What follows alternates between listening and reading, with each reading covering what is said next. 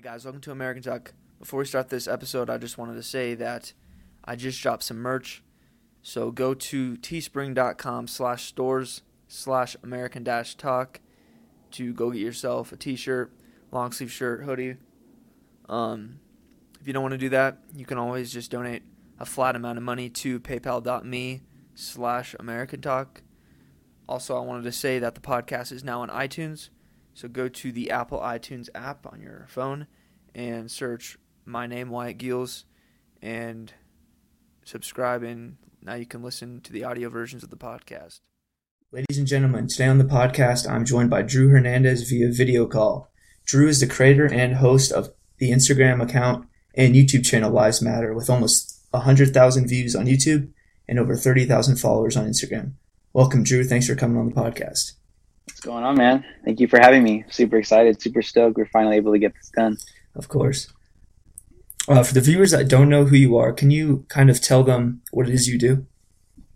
Well, I am obviously very, very politically engaged in our political situation right now in the United States. I started a YouTube channel a few months ago, last year, just kind of engaging people, man on the street type interviews with certain social political, issues that are going on in the United States, from, Donald Trump all the way to, transgender bathrooms, all the way to abortion, just really hard issues that need some answers and need some facts. And so that's kind of what I do in a nutshell. I go out on the streets, Los Angeles, Hollywood, I go to protests, go all over the place, just talking with people that disagree with me and sharing them facts, capturing footage, and just, kind of exposing it through Instagram and YouTube. And, people have just been resharing our content all over the place. And it seems like it's something that, is really being beneficial to our, political climate here in the United States of America. Yeah, and you just recently started speaking at high schools, am I correct? Actually, no. I've actually been speaking in high schools for the past 5 years in a different organization. So I've been public speaking for a while now, but it hasn't been as of recent that I've actually been getting extremely more. I guess if people want to call it political, whatever, I don't consider issues of like abortion and human trafficking issues of politics. Those are like humanitarian issues, and I speak on them because I believe they need some truth. And so, yeah, I've been speaking in high schools for the past few years, but now I'm kind of getting more on a political note as well on these types of issues in high schools as well. So, all right. So when you speak at a high school, do they throw an assembly for you where it is mandatory for every student to attend, or is it something that they do after school? It's something that's done during lunch predominantly, depending if it's like a Bible club or if it's some type of club that wants to invite a outside guest speaker. Because usually the way the clubs work in high schools is they have to be student led, and the students have their own rights to bring in, different speakers that would like to, speak on issues in their club. And it usually has to be in like a private assembly, whether it's in a gym or whether it's in an enclosed classroom or an auditorium, wherever it may be. And that's kind of how it happens. And they promote it throughout the week, and I get to come out and just, the kids have to come on their own free will. So that's kind of usually how they do it. And people come, they come. Yeah. From the pictures on your Instagram, it seems like you get pretty big crowds at high schools. Yeah. It's a pretty good turnout. And I have the opportunity to speak to a lot of young minds. And that's kind of like my thing right now, Yeah. My next question for you is, where do you see Lives Matter in the future? Man, honestly, I really do pray, and I do want to see it expand past just me hitting streets. I definitely would like, what I would like to see is college students, high school students, even if it's not under the banner of Lives Matter, I would like to see them do what I'm doing. Starting their own channels, starting their own movements, just kind of like hitting their college campuses or hitting their high school campuses and, interviewing people and just kind of like infiltrating, society and our culture in this way, I believe is really effective. And then when you amplify it on social media, you just get thousands of eyes that see it. And I think it brings up conversations in our media that, even mainstream media isn't really kind of like bringing to the table. And, you know, beyond Lives Matter, I would like to see so many other kids kind of like get into this game as well and get into this political fight as well. But for me personally, I honestly would just like to see as far as I can really take this. I would like to see it, you know, whether it be like an internet TV station like Louder Crowder or something like that, you know, Blaze or CRTV. But, you know, whatever God has for me, I just like to take it as far as I can and see how far I can get my voice out. For sure. I want to transition now to the main reason I had you come on the podcast, and I was to talk about human trafficking and sex trafficking at the southern border. From what I've seen, you're one of the only people who has a large influence that is actually talking about this issue. Why do you think that is? To be honest, I think a lot of people are just misinformed. When I use the word ignorant, I'm not saying that they're stupid. I'm just saying that you don't have information regarding this issue. And I think a lot of people are ignorant to what's really going on at the southern border, because it really is a national emergency. It is a problem. There are thousands. Listen, people will be like, you know, and I was experiencing this at the Young Latino Leadership Summit, where people were coming up to me and saying, you know, well, the numbers are decreasing over the years. You know, the numbers are going down. And it's like, but the numbers are still in the thousands, and they might be going down, but 1 is too many. 2 is too many. 3 is too many. And I believe we should build a wall, even if it were for one little girl's life to not be raped and to be saved. And so that's just my view, but I believe it truly is a problem. And I think the reason why a lot of people aren't speaking on it, if I could say on the right or in the conservative arena or libertarian arena, is I think they honestly just haven't been informed, or they just aren't willing to speak out on such a serious issue. I really can't say or speak for them, but that's kind of what I see. And I see a lot of conservatives that are just afraid to speak the truth, not just on these issues, but on everything. And I'm just sick of it. So, yeah, I totally agree. For people like me who don't know a whole lot about human trafficking at the border, could you kind of explain how big of a problem it is?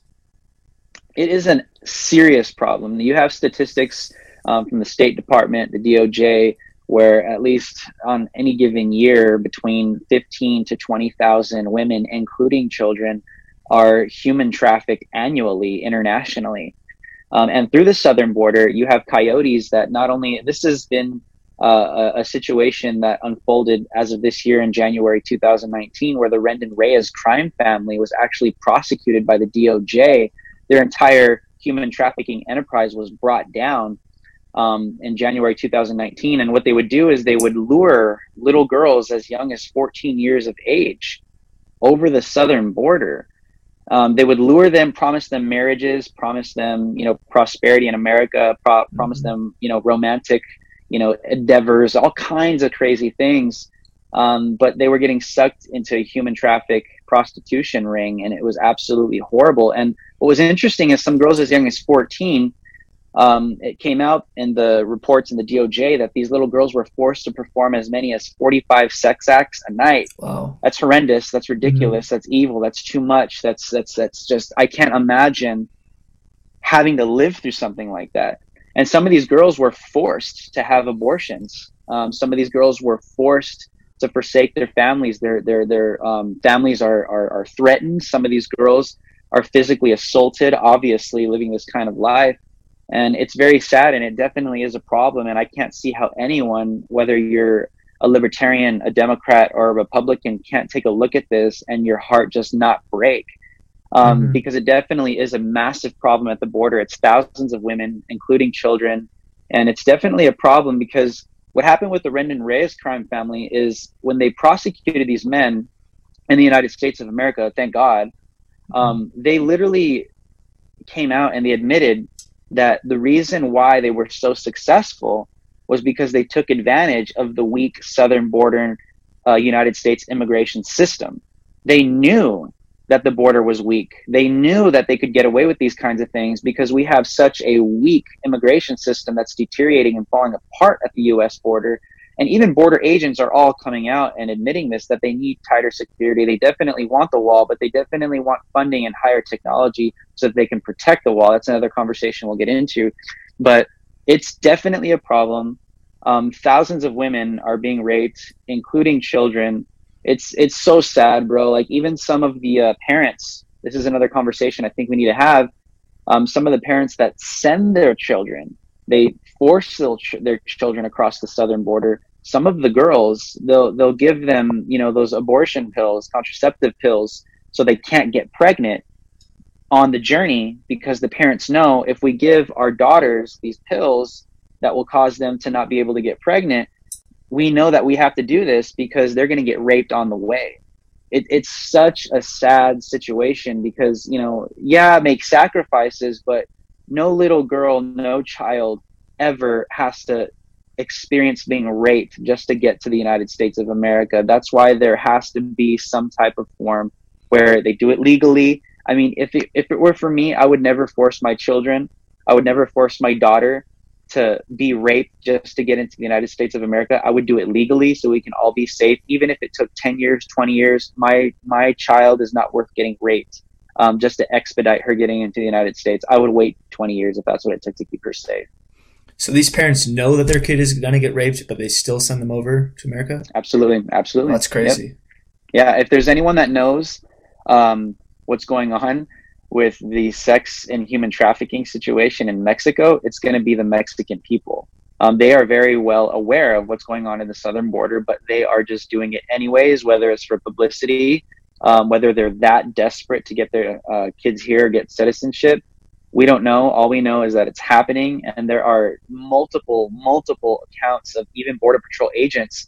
It's very interesting that we'll come across not just 10 people, not just 20 people, but sometimes up to 80, 90 people that have crossed the border illegally. And sometimes you have agents that are like 1-2 agents versus like 80 people, and they get into gun showdowns, and it's a very violent situation, and there's children, and it's a very sad situation because there are some evil enterprises that are at work across the southern border, and they've admitted to taking advantage of our weak southern border immigration weak immigration southern border system. Is most of the sex trafficking by one group of just a crime group, or is it multiple, or is it just random? That's the problem. There's multiple. The cartels are definitely in charge. They're definitely running things. And this is just the human trafficking conversation that these criminals and evil men, and in some cases women, are involved with. We can talk about the heroin and the opioid crisis. That's a whole nother conversation that these guys are getting involved through the southern border. But they are. There's definitely more than one. And what's interesting as well is the way that these human sex trafficking enterprises work is the people that are luring these little girls into the United States, they're not Americans. They're actually illegal immigrants that come into this country illegally, strategically, so that they can be used as another point of contact to lure these girls into the United States. And that's another conversation that needs to be taking place, because not only are there illegal immigrants coming into this country illegally and murdering people, that's why we have so many angel moms and all of these families that are experiencing devastation, but we also have illegal immigrants and criminals coming into this country to literally be strategically placed there to abduct little girls and abduct women and children. And that is absolutely horrendous. And I don't understand why that conversation is not out in the mainstream media. An argument that I've heard against the wall is that most of the human trafficking is coming through checkpoints. Is that true? You could make the argument that most of the human trafficking is coming through checkpoints, but it's definitely coming from points of entry, obviously. Mm-hmm. But the majority of these sex trafficking enterprises are taking people through places where there is no protection, where there are no Border Patrol agents, where there are no any rule of law or any barrier of such to get them, to stop doing what they're doing. There are so many Border Patrol agents. There are many famous ones that are coming out now, especially the ones that are surrounding around Donald Trump, that what's happening is they'll come across even vans of packed women that are coming across just to get in and the catch release. And a lot of them will admit what is very dangerous. Actually, what was talked about at the Young Latino Leadership Summit was that there are a lot that do go unaccounted for. There are a lot of people that get smuggled into the country that go unaccounted for. And what was very heartbreaking, what was told to us at the summit as well at Turning Point USA at the Young Latino Leadership Summit, one of the Border Patrol agents that has been doing this for decades, he said he had an experience where they found a group of people, human traffickers. They were all Mexicans. They were all coming across the border. And he said it got so bad where it was getting to the point where when these little girls were being raped and they would show up, that these men that were raping them, that were human trafficking them, they weren't even, running away any longer. They weren't even, trying to fight back or anything. What was beginning to happen is they would actually do it faster so that they can rape these little girls as quickly as possible because they saw them coming. It is a situation that is increasing in evil. It's a situation that's increasing where there are ports in the southern border that are absolutely open. Charlie Kirk, founder of Turning Point USA, just did a video where he went down to the southern border and there are sections that are completely wide open. Mm-hmm. And the Border Patrol agent in that video let us all know and let Charlie know that these are the very locations that are wide open where these human traffickers, especially the drugs, are pouring straight into the southern border as well. What do you say to the argument that if we build the wall, the human traffickers will just funnel more of it to the checkpoints? Well, I think what needs to take place is this. In 2006, during the Bush administration, in Yuma County, Arizona, the southern border, they funded a border wall, border fence, which, by the way, Democrats voted on and passed. So when they built that, as time went on, crime went down at the southern border, including human trafficking, between 92 and 96%. You can find that out anywhere. That's all over. You can fact check me on that.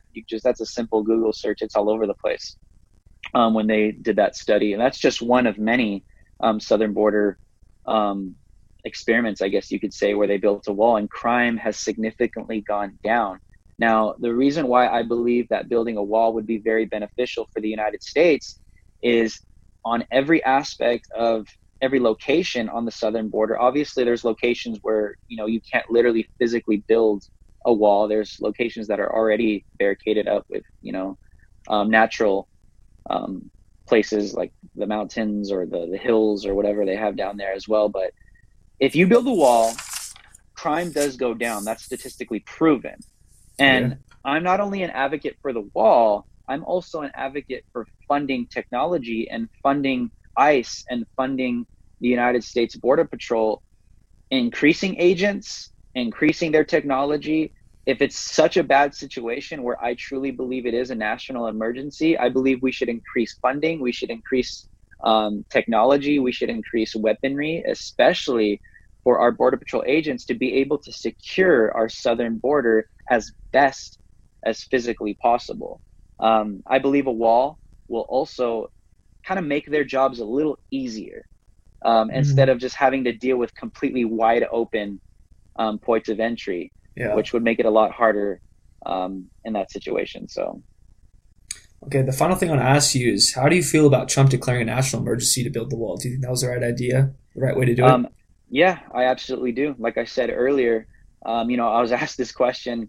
I spoke at the Young Latino Leadership Summit this past weekend, and I was asked this very question, and my response was, well, do you think that 18 to 20,000 women and children sex trafficked and human trafficked across the southern border is a problem? And I do.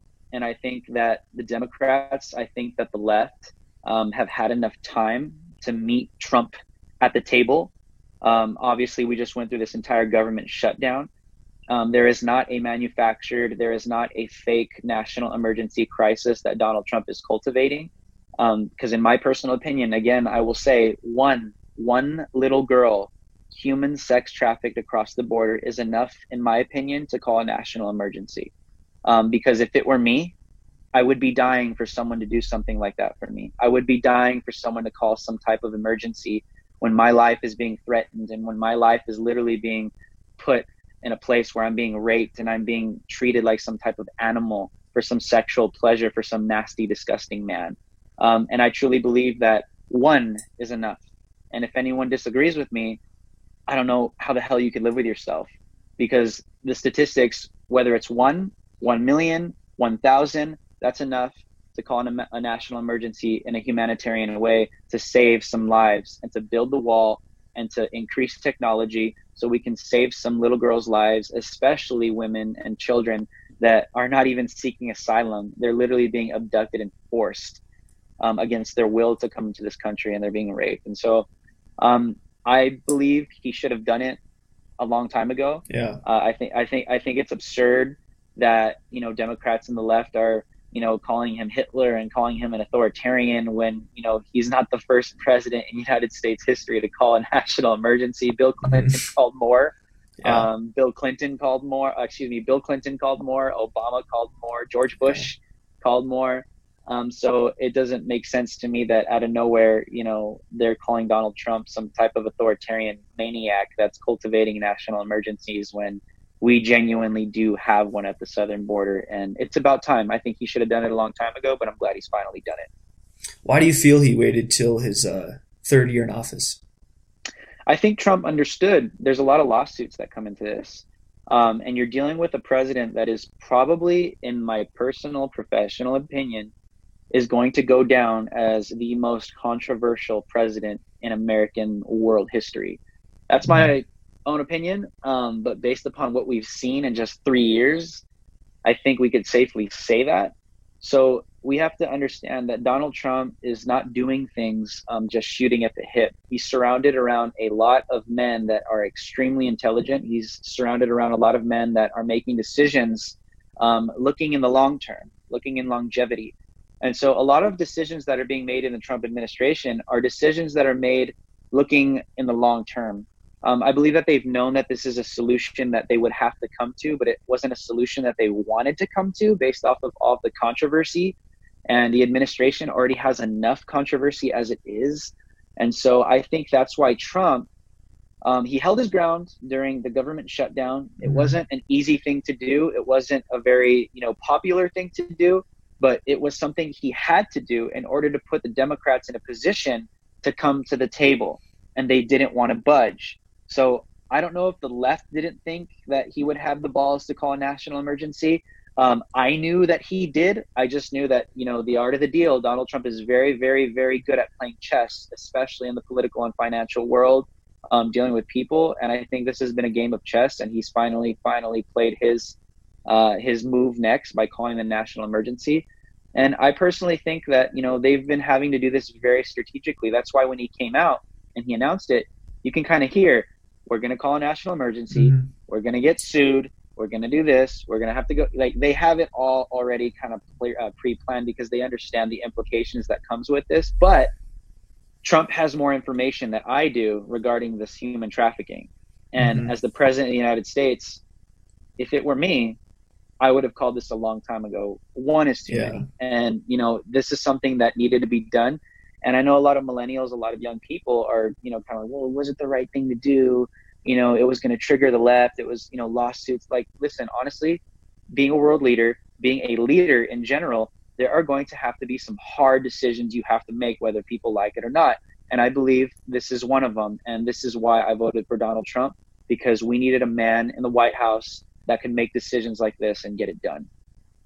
For sure, man. I want to thank you again for coming on my podcast. And if you want to plug into your social medias, you can. Yeah, guys, man, thank you for having me, guys. Yeah. You guys can follow me. My main following is on Instagram at Lives Matter Official. Also on YouTube, just search Lives Matter Official, or Lives Matter Drew Hernandez. You guys will find me. I'm on Twitter. I'm on Reddit, all that other stuff as well. But Instagram, YouTube is kind of where my main following is. So, yeah.